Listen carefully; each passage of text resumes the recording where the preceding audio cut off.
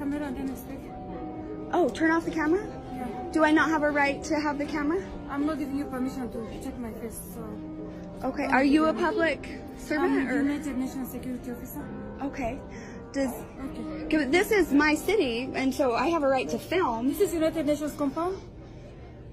On a United Nations compound? Yes. This is a compound? Yeah.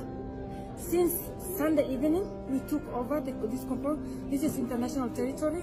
When you step outside, it's U.S. Here is international territory. This is U.S. Today, the Rockefeller Foundation is announcing a $13.5 million commitment to counter health misinformation.